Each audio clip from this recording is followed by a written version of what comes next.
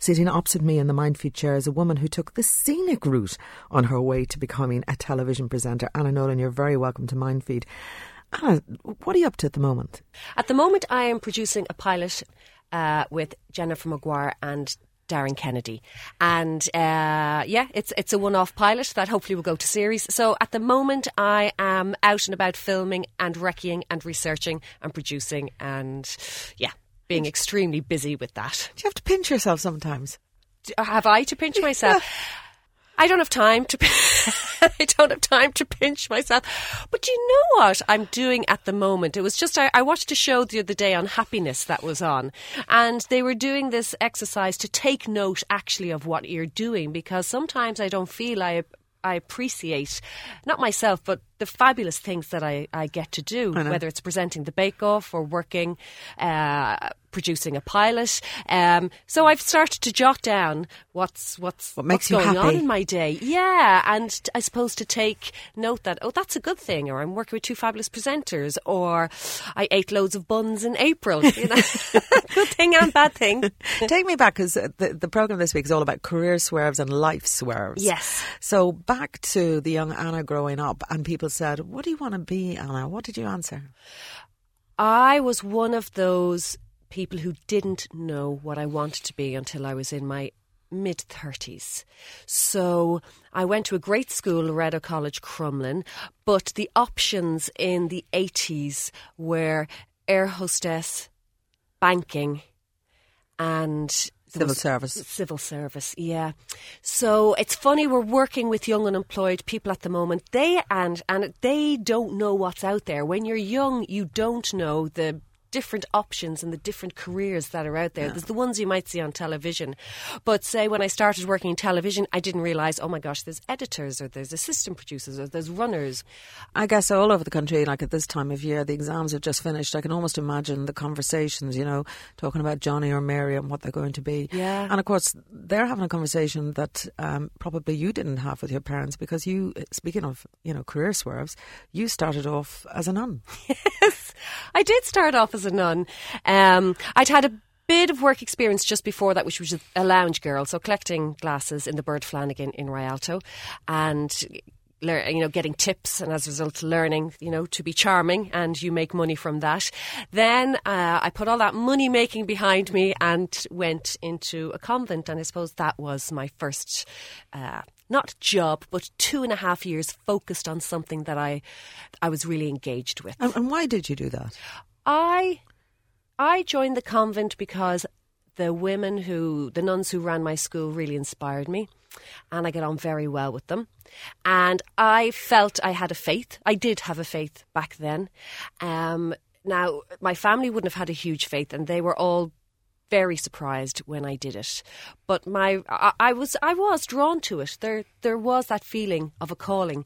And I remember one day I decided to test myself to say, if I really wanted to be in the convent, why don't I flick open the Bible on a page and see what words spring out?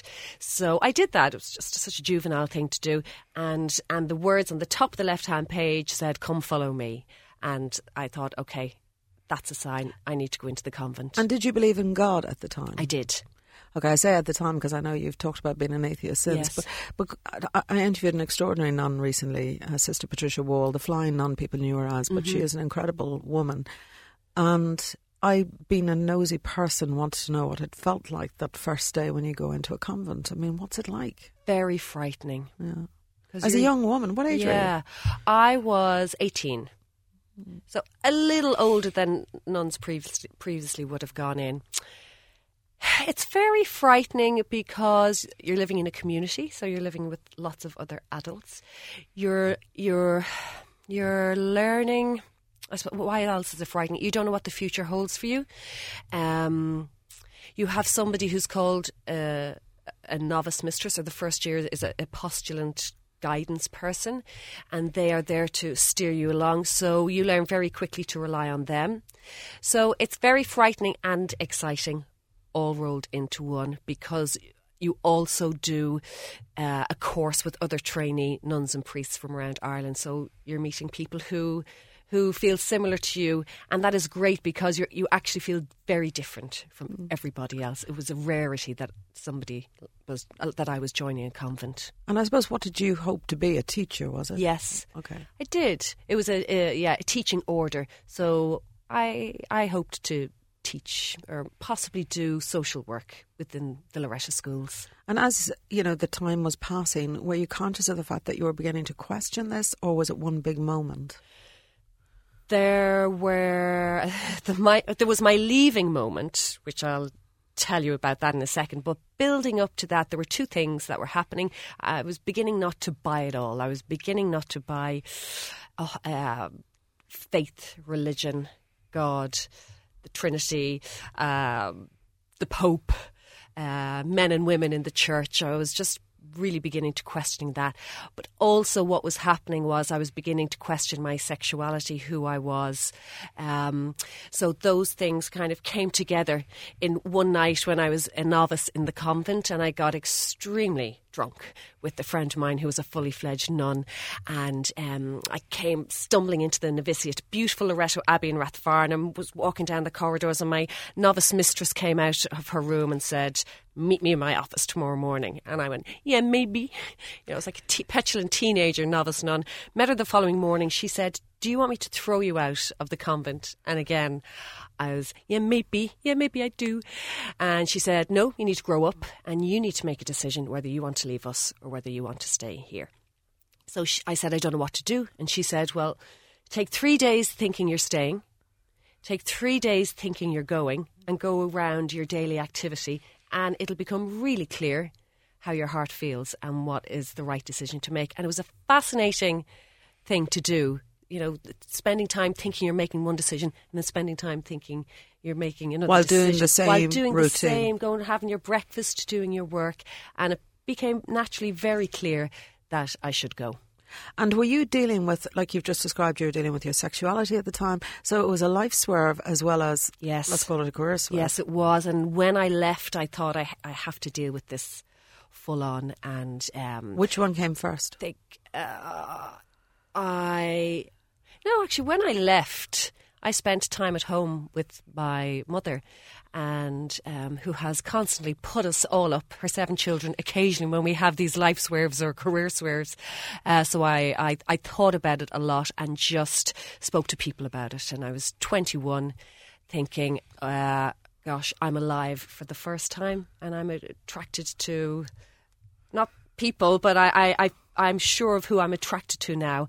And I think I felt like what a 14 or 15-year-old must feel when they fall in love for the first time. You felt like yourself? Absolutely. And a weight lifted, and it was the best feeling. Okay, so you went home to Mum and you talked about it and came to terms with it and felt like you were more yourself. Yes. Then what happened next? What was your next big decision? So she said, "You need to work. Enough of me looking after you." I went out. It was very tough. It was early 90s, so I was temping in banks. Fell madly in love with this woman. Had a great 9 months.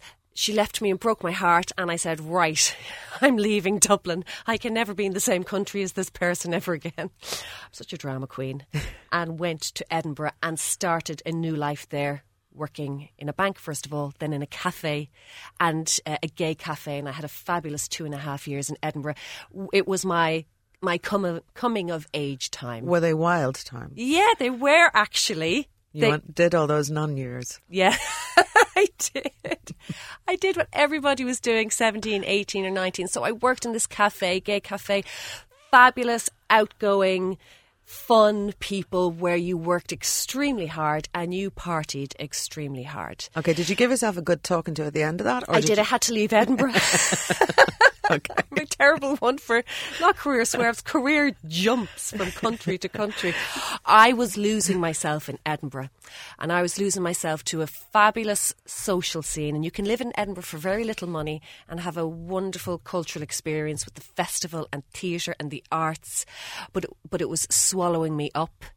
And it was also a time, it was the early 90s, and HIV and AIDS, I was aware that it was happening. So this this party scene was kind of swallowing everybody up, and I had to make a decision that there were people around me becoming unwell. I was losing myself to drinking most nights, so I thought, okay, start now with growing up. So I applied to.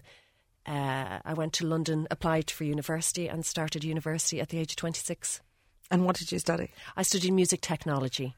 And because you wanted to be a digital music expert, or? I would have learned classical violin at the age of 4. All my family would play classical instruments, so I loved music. But I knew I wasn't good enough to be a composer or a performer, so I wanted to get into some area of music. And down in London Guildhall University, they had this course that dealt with different elements of music. Whether it was actually a really bizarre course. One week you could be learning music editing. Another week there was woodwork, and you made a family of Renaissance recorders, and there'd be piano tuning. So it was lots of lots of different elements to this course. So I became an expert at absolutely nothing. But you decided not to do it. I did it, and then I didn't. I didn't pursue it. I know, your producer is just shaking her head saying, where is this going? Speaking of the bizarre, let's just have a listen to this. 3, 2, 1. Anna, will you please leave the Big Brother house? Anna, will you please leave the Big Brother house? Anna, how on earth did that happen? Like, here you are, somebody who's a nun, went to Edinburgh, studied music technology, and suddenly you're in the final of Big Brother. Yeah. That happens because I do crazy things throughout my life, and I've got my music degree. I don't pursue it. I start working in a skateboarding company, and I'm still lost. I'm still pretty lost in life. And I watch a documentary about this new reality show that happened in Holland, and Channel 4 at the end of this documentary says, if you'd like to apply for it. And I'm sitting at home having a couple of beers, living in Camden Town, thinking, I have absolutely nothing to lose. And you didn't have anything to lose. You'd never been on television before. No. I'd never been on television. Nobody really knew what the show was about. I certainly didn't. I remember the night before I went in, I was with a few pals in a pub saying, I'm doing this show. You might see me next week. You might not see me for 9 weeks. And they all just looked at me and went, yeah, okay, whatever.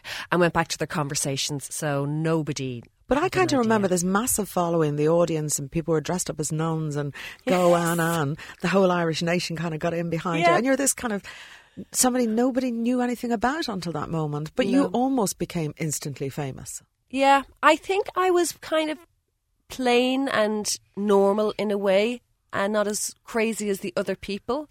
And then I think the audience just liked...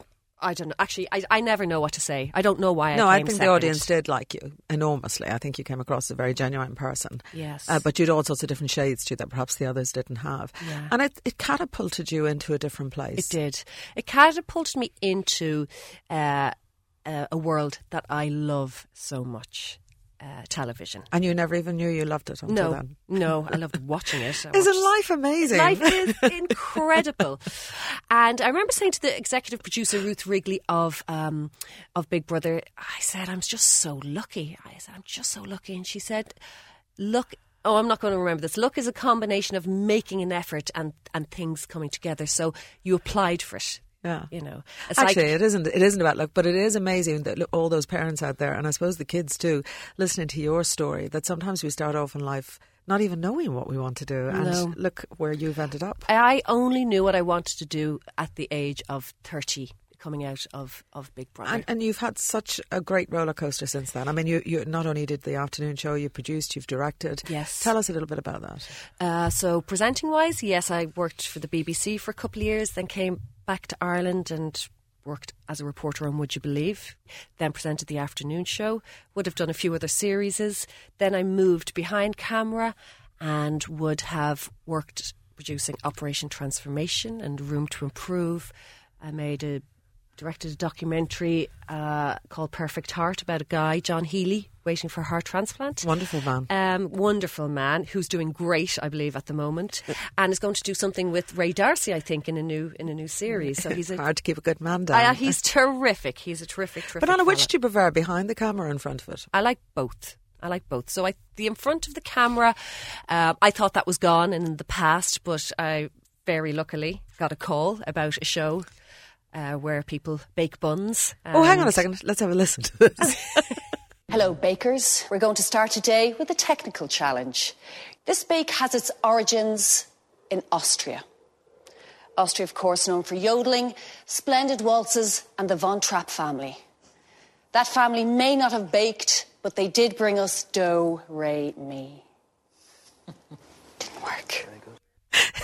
And you have a bit of a natural comedic talent, if you don't mind me saying. I have a terrible comedic talent, but I'm very honest about it. And the Great Irish Bake Off is unashamedly over punned, I suppose. So the script writer will come up with fantastic lines that he says, "Is this too much?" And I'm saying, never enough. Pile it on. Now, before I leave you, I just want you to talk to me a little bit about life swerves versus career swerves. Now, so I look at that path, like that wriggly path that you've just taken through your life. Yeah.